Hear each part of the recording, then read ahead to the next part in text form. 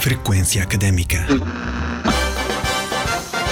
Todas as semanas, um professor da Universidade de São José fala em entrevista sobre o seu percurso académico, profissional e pessoal. Comparar Macau nos dias de hoje com Portugal nos anos 90 é uma comparação que faz pouco sentido. A grande diferença entre o passado e o futuro é a nossa consciencialização dos problemas do mundo. Temos 1/3 do nosso corpo discente é internacional, 49 nacionalidades. A Universidade de São José está a entrar numa fase de maturidade, onde vai consolidar os seus princípios, os seus programas, os seus valores, e se vai afirmar aqui, na região envolvente do sul da China. Um programa do Departamento de Comunicação e Média da Universidade de São José. Olá, seja bem-vindo a mais uma edição de Frequência Académica, o programa do Departamento de Comunicação e Média da Universidade de São José. O meu nome é João Cordeiro e hoje tenho o prazer de ter comigo em estúdio José Alberto Gomes, professor convidado no curso de Comunicação e Média da Universidade de São José e em várias instituições de ensino em Portugal.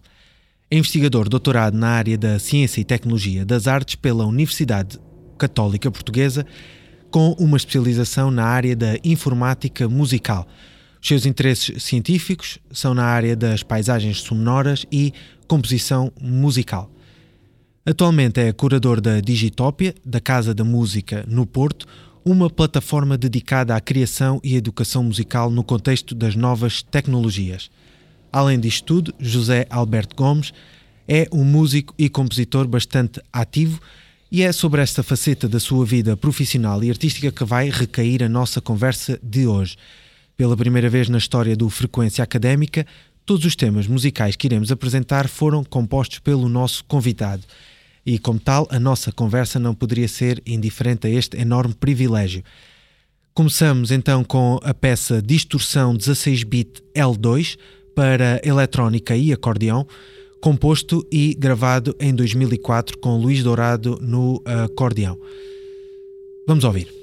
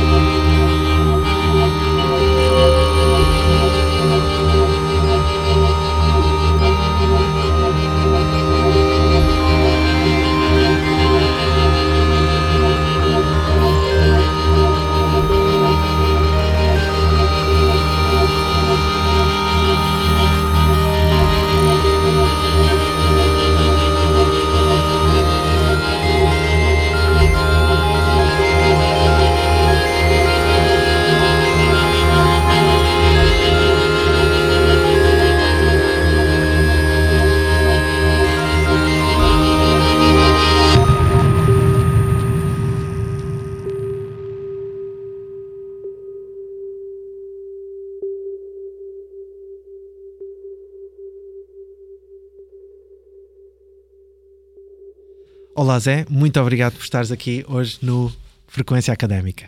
Olá, obrigado pelo convite. O prazer é todo nosso. Ouvimos este tema, distorção 16-bit L2, um tema que tu descreveste na altura quando me enviaste como, além de continuar a gostar, foi a primeira peça com eletrónica a sério que fiz, foi o que tu me disseste. Já te aconteceu deixares de gostar de uma peça? Já. Há sempre uma relação especial com as peças, mas deixam de estar ligadas à nossa própria voz. Há sempre um processo de crescimento e de novos interesses, especialmente nesta fase inicial em que a pessoa está a descobrir uma voz. É um processo contínuo, mas no início é sempre mais confuso, tenta-se muita coisa. Depois é natural que passado 10 anos olho para trás e aquela peça deixe-nos representar da mesma forma. Mais do que não gostar, é mais do que sentimos um distanciamento à nossa identidade na peça. Isso é bom ou é mau? Eu acho que é bom. Acho que é natural. Portanto, sendo assim, é bom. Eu ainda sou um jovem compositor, portanto, ainda estou à procura do meu espaço, aquilo que eu quero falar e fazer na música. Acho que começo a encontrar alguns caminhos que são mais consistentes, portanto é muito natural que olhe para trás e que algumas coisas não foram experiências que não tiveram desenvolvimento, portanto sim, acho que é bom, acho que é natural. Tu apresentaste este tema como sendo a primeira peça com eletrónica a sério. Como é que a eletrónica, primeiro, como é que a música entrou na tua vida e como é que este contínuo dos primeiros passos na música te levou à eletrónica? Bem, a música na minha vida vem quase desde sempre, embora eu não venha de uma família de músicos, não tenho uma família dedicada nem às artes nem à música. Pelos vistos, dizem os meus pais, não é dele tempo de me lembrar, que sempre demonstrei alguma sensibilidade às obras musicais, sempre parei em frente à televisão quando tocava uma orquestra ou alguma coisa. E segundo eles, onde eu estava a estudar na primária, parece que havia umas aulas de piano ou de música, e acho que eu ia regularmente para lá até que os meus pais, ao perceberem-se disso, me inscreveram, e desde aí nunca mais deixei de estar ligado à música. Já enquanto estudante de piano no conservatório, sempre tive mais interesse pela parte da criação da música contemporânea, de uma forma muito natural, do que provavelmente pela parte da interpretação. Se calhar também ajuda o facto de nunca fui um pianista brilhante, para não dizer menos. Portanto, quando eu cheguei à altura de fazer o ensino superior, entrei em piano clássico e composição. Acabei por escolher a composição porque achei que era mais natural naquela fase da minha vida. E pronto, e foi aí que se aconteceu. Nessa altura, com 20 anos, não sabia nada de eletrónica, mal usava um computador, eu não sabia aquelas coisas básicas. Tive o privilégio de cruzar-me com um curso renovado e moderno, muito atual, com uma forte componente nas novas tecnologias, e a partir daí foi sempre cada vez mais dedicado e mais concentrado nessa parte. Como é que foi essa tua experiência académica no curso da ESMAI em composição eletroacústica, é assim que se chama? É composição geral. Composição geral. Sim. Como é que foi essa tua experiência? Qual foi o impacto que isso teve na tua vida hoje como compositor e também como músico? Bem, o impacto foi enorme, provavelmente determina muito daquilo que eu sou enquanto profissional, tanto na academia como até como artista, devo ao que aconteceu. Tive a sorte e o privilégio de apanhar um curso que, embora num país periférico da Europa, estava ao nível da Europa Central, com um corpo docente muito ativo e jovem, com muita disponibilidade, além de serem bons, muito diferente. Portanto, tive o privilégio de contactar com compositores muito diferentes. Portanto, foi mesmo uma experiência que eu tenho a certeza que se eu não tivesse feito aquele curso, eu seria uma pessoa bastante diferente e um profissional bastante diferente. Nunca saberemos se estaria aqui ou não, mas tenho sérias dúvidas que teria as valências que tenho. O facto de ter tido o Carlos Guedes como mentor nessa altura, que é uma pessoa dedicada à composição algorítmica e à música eletrónica, acabou por me influenciar, tanto como na vertente académica também, que sempre foi um académico. A música eletrónica, no contexto da composição e da música, digamos, erudita em Portugal, ainda é por vezes um alien, não? Como é que funcionou como é que funciona ainda hoje esta vertente da música eletrónica e para ti como compositor que utiliza este meio, como é que és visto? Como é que a música eletrónica no geral é vista nos meios mais eruditos? Sim, tens razão. Nos meios mais eruditos ainda a música eletrónica é vista como não está no grande plano, ou seja, não está ao nível da música para ensemble ou da música para quarteto. Se bem que isso tem mudado. Embora eu não sei até que ponto é que faz sentido nós pormos as coisas desse meio. Há sempre uma relação, o público acaba por pautar e os programadores, esses casos de espetáculo, acabam por pautar o que é que está mais em voga, que acaba por ser mais importante, mas que do ponto de vista da inovação e da criação, e até de uma forma bastante inconsciente do que acaba por chegar às pessoas, a música eletrónica é muito mais forte do que se calhar a música erudita numa forma geral. Por outro lado, não gosto de olhar para a música eletrónica como uma coisa isolada. Ou seja, a música eletrónica é apenas um meio, não nos fala de uma estética, não é um fim. Portanto, eu olho muito para a eletrónica como um meio de possibilidades para chegar a um fim estético. Acabo por utilizar muito música instrumental, ensemble, orquestra com eletrónica, e isso sim, se calhar é um equilíbrio que me parece mais interessante para a relação com o público. Embora eu compreenda que este distanciamento do público geral com música eletrónica seja, neste contexto, seja razoável. Ninguém está muito disponível ainda, e se calhar até não faz sentido ainda termos essa relação de irmos para uma sala de espetáculos, olhar para um palco para 2 colunas. Não é? Ou seja, a música eletrónica ainda está nos seus, já não é os primeiros passos, mas ainda está no início, ainda está a encontrar a relação que pode ter enquanto espetáculo, não é? Enquanto como colmatar a falta de performance, não é? A Digitopia, portanto a plataforma que apresentei no início do programa e da qual tu és curador, de alguma forma tenta fechar esse distanciamento, diminuir esse distanciamento entre a performance ou a falta dela na música eletrónica e o público, o grande público, por vezes não tem os mecanismos para entender. Fala-nos um pouco desse projeto, o que é que vocês fazem e em que sentido é importante para atrair novos públicos para esta vertente estética e artística.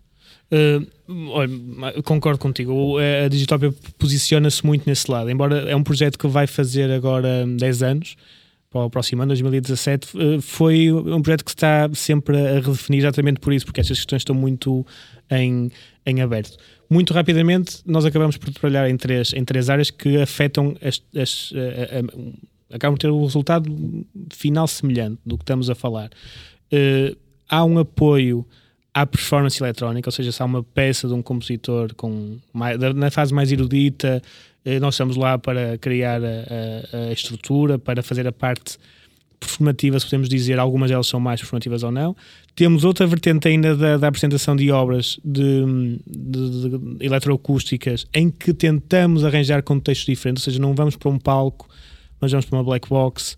Se fizer sentido, espacializamos a obra. Se fizer sentido, arranjamos suportes visuais para esse concerto, ou seja, peça a peça vai-se encontrando um processo diferente que aproxima as pessoas a este contexto, e tem resultado bem. Outra vertente é a criação de públicos. Usamos a tecnologia na parte educativa, numa parte mais educativa, com jovens e com menos jovens, e as pessoas, ao conhecendo as ferramentas e usando o som desta forma plástica, acabam por aproximar-se naturalmente, haver uma relação. Embora este salto, só não me esticando muito, não é tão grande como pensamos, porque constantemente nós somos bombardeados, e não é há 10 anos, ou seja, nos anos 60, 70, com música eletrónica muito experimental no cinema. Se pensamos mesmo todo o ambiente de ficção científica, não é. Mas aí há contexto.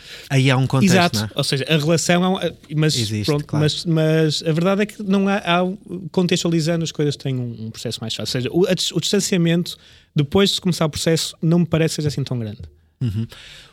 A Digitopia, neste caso, é apenas mais um uma peça do puzzle do grande cluster que se está a começar a desenvolver no Porto e nas cidades à volta. Estamos a falar do Generation em Braga, Sonoscopia.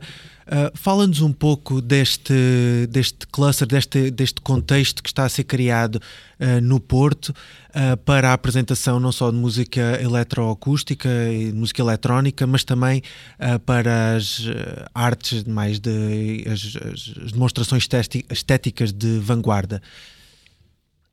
Realmente tocaste num ponto muito interessante. Embora eu seja suspeito, porque estou muito ligado a este processo, é um momento ótimo para estar a viver no Porto do ponto de vista artístico, tanto como criador como espectador, com um enfoque muito grande neste tipo de uma música mais pensada, mais sustentada e uma música que se quer ser mais experimental. Se bem que eu, embora não seja tanto a minha praia, até do ponto de vista do pop rock, parece-me que a música portuguesa está mais forte que nunca e o Porto tem tido projetos muito interessantes.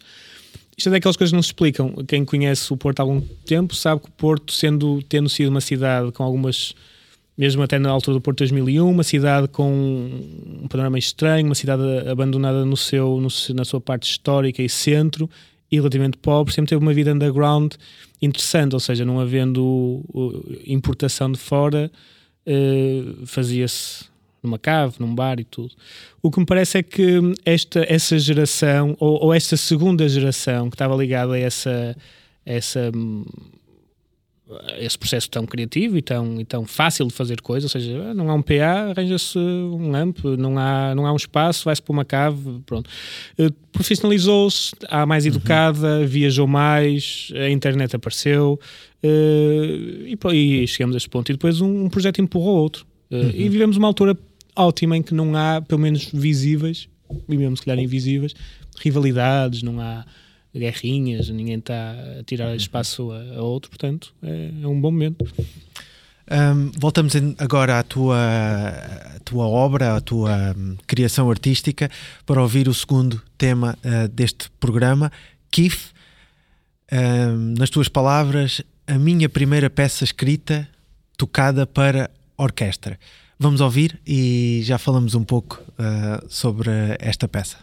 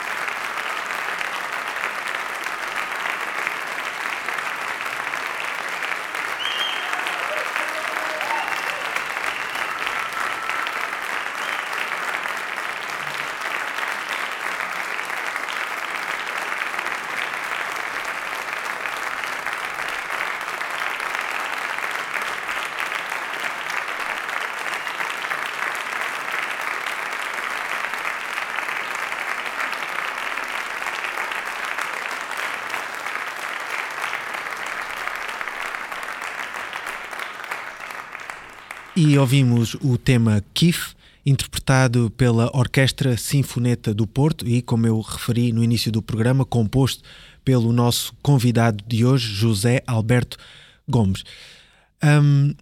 Este tema foi a primeira peça escrita e tocada para orquestra. Quais são os desafios que compor para uma orquestra representam para um compositor, nomeadamente para um compositor como tu, que está muito ligado à música eletrónica? Quais são os desafios que abandonar a eletrónica e escrever para um grande conjunto de músicos representa, e porque é que tu também gostas de o fazer? Porque sei que gostas. Bem, isso é uma pergunta que dá para estar aqui 3 dias. Primeiro, no contexto dessa peça eu ainda não estava tão bem definido como a minha vertente eletrónica. Estava ainda nos dois mundos, se bem que se calhar ainda estou, mas ainda não estava tão definido nesse contexto. Bem, o desafio de compor para uma orquestra é um desafio gigante, do meu ponto de vista. Acho que cada compositor terá uma visão diferente, mas por outro lado é o melhor desafio, porque além da...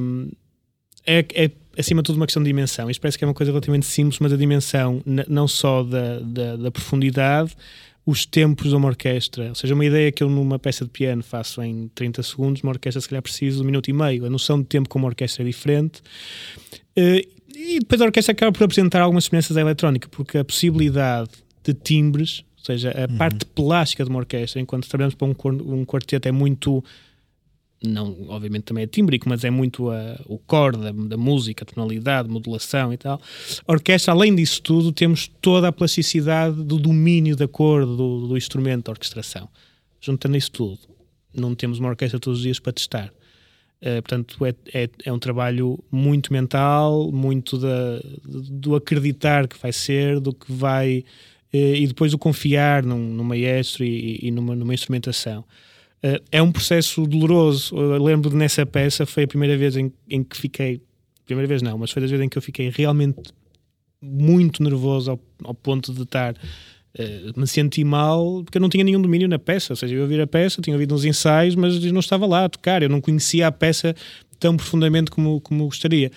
Isso acaba por trazer um encanto especial ao trabalhar para a orquestra, acho eu. Como é que funciona este processo de composição? Portanto, tu estás em casa, vais escrevendo a música, mas não a consegues ouvir logo. Pelo menos podes tentar emular usando os instrumentos virtuais no computador, mas até aquele momento de estares numa orquestra, com a orquestra no mesmo espaço e a ouvir, tu nunca sabes bem como é que aquilo vai resultar. Como é que é o processo? Tu tens algum tempo com a orquestra para experimentar, ou é naquele dia eles tocam e o que sair, saiu? Muito raramente, e eu acho que nunca tive esse privilégio, temos tempo entre um ensaio da orquestra e alterações à partitura. Quando muitos são pontuais, porque os ensaios da orquestra vão ser 3 dias, 4 dias no máximo, e sempre muito indisponíveis a grandes variações. É uma estrutura muito grande para se conseguir moldar desse ponto. Na verdade, hoje em dia é mais fácil. Nós já temos emuladores, editores de partitura que nos ajudam muito a aclimatar esse espaço.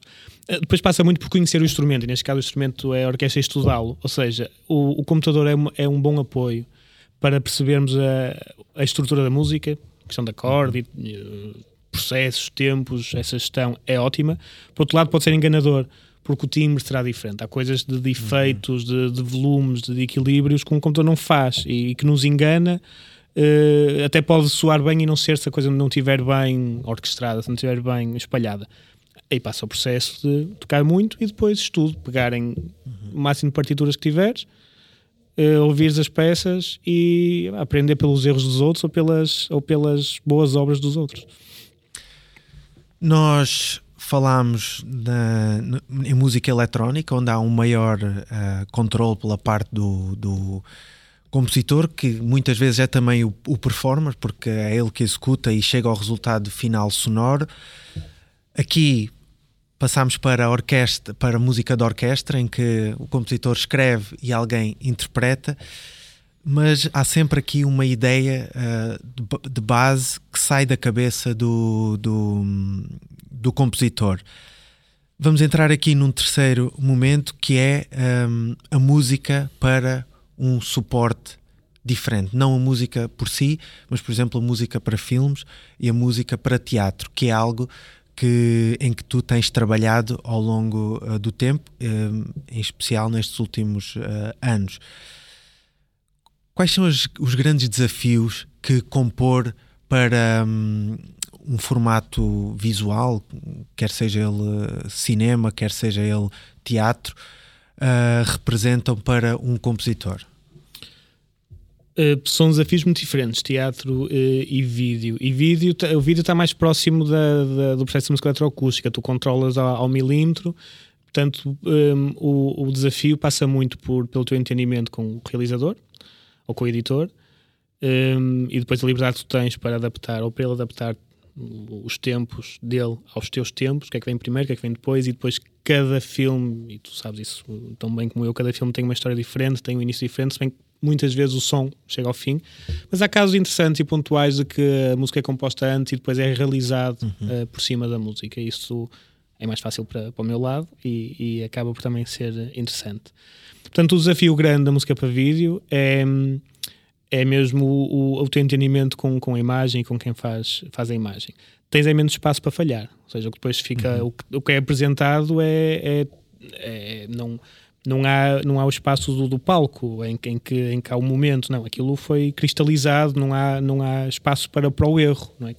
Enquanto no teatro, eu adoro trabalhar para teatro, é das coisas que eu mais gosto de fazer, mas está muito próximo, mas é uma relação muito masoquista, está muito próximo com uma tortura. Portanto, eu gosto, se passa um ano sem fazer uma peça de teatro, fico com muita pena, mas não faço mais do que 3 peças por ano, porque são... O que já é bastante. Mas já está no meu limite. O primeiro desafio gigante é que é ainda mais que o realizador, pelo menos na minha experiência, é com o encenador. É muito raro, e sempre que trabalho pela primeira vez com o encenador vou muito ansioso para essa relação, porque da minha experiência e do que eu vejo à minha volta não há um meio termo. Ou é ótimo, é uma simbiose fantástica, ou é horrível. Os encenadores são controladores por natureza, senão não seriam encenadores. A maior parte deles são obsessivos, e vêm sempre vêm já com ideias musicais. A maior parte das vezes, o grande tempo que tu perdes é convencer o encenador que a ideia que ele tem para aquela cena resulta melhor se for feito não como ele pensa, mas como tu pensas. Claro.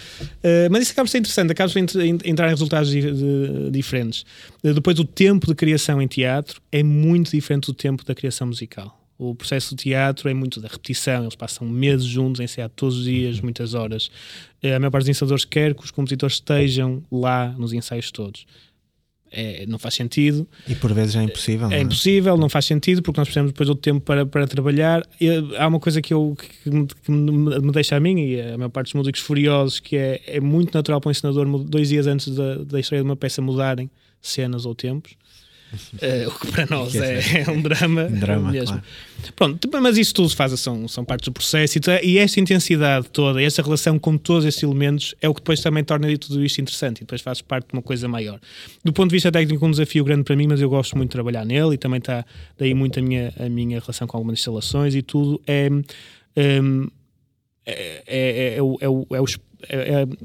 o tempo não é uma coisa fixa, não é? No vídeo tu já sabes que aquela cena vai durar aquele tempo, fazes para lá e editas ao mesmo tempo. No teatro não. Em alguns casos tu precisas de dar espaços, porque pode demorar mais, pode demorar menos. A música pode dar a deixa ou pode dar tempos. Portanto, tens esses desafios mais técnicos que são desafios de composição que para mim são interessantes. O tema que vamos ouvir para fechar este programa chama-se Tema do Grupo. Pertence à peça Teatro Até Quando, do Teatro Universitário do Porto. Fala-nos um pouco, para terminarmos e antes de ouvirmos este tema, desta colaboração que foi talvez dos últimos trabalhos que fizeste. Esta colaboração foi mesmo o último trabalho que fiz para teatro. Gostei muito do resultado, gostei muito de todo o processo. Foi a primeira vez que trabalhei com a encenadora e que foi também quem escreveu o texto, a Raquel S. Demos bastante bem. Foi até Foi um daqueles casos. Não, foi daqueles casos que resultou melhor do que o costume. E aí deve ver-se muito que quando é muito normal entre um encenador e um músico, quando a coisa funciona bem, repete-se essa parceria, tal como um realizador e um compositor. Sim, sim. É porque quando resulta é raro, exato, é raro depois haver separações. Eu espero trabalhar mais, e vou trabalhar mais vezes com a Raquel. Resultou muito bem. Foi um processo muito bom porque é um teatro amador, embora trabalhe com alguns profissionais, faz sempre esse equilíbrio, e o resultado foi muito bom, musical, gosto muito da peça, houve espaço para trabalhar ideias e foi fantástico ver pessoas dedicadas à arte só porque sim. São amadores a maior parte deles, ou seja, 50% da equipa era completamente amador e estava lá, sei lá, sem qualquer limite de tempo e de dedicação. José Alberto Gomes, foi um prazer ter-te aqui no Frequência Académica. Vamos fechar com o tema do grupo, da peça de teatro Até Quando? Obrigado, o prazer foi meu. Vamos ouvir.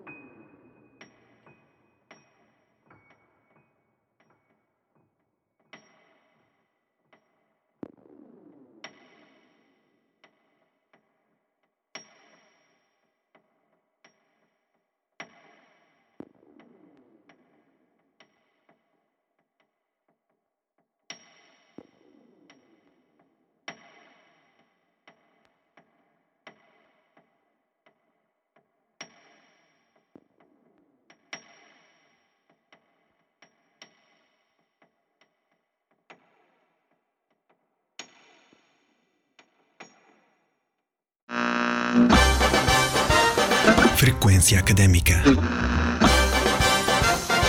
Todas as semanas, um professor da Universidade de São José fala em entrevista sobre o seu percurso académico, profissional e pessoal. Comparar Macau nos dias de hoje com Portugal nos anos 90 é uma comparação que faz pouco sentido. A grande diferença entre o passado e o futuro é a nossa consciencialização dos problemas do mundo. Temos 1/3 do nosso corpo discente é internacional, 49 nacionalidades. A Universidade de São José está a entrar numa fase de maturidade, onde vai consolidar os seus princípios, os seus programas, os seus valores, e se vai afirmar aqui, na região envolvente do sul da China. Um programa do Departamento de Comunicação e Média da Universidade de São José.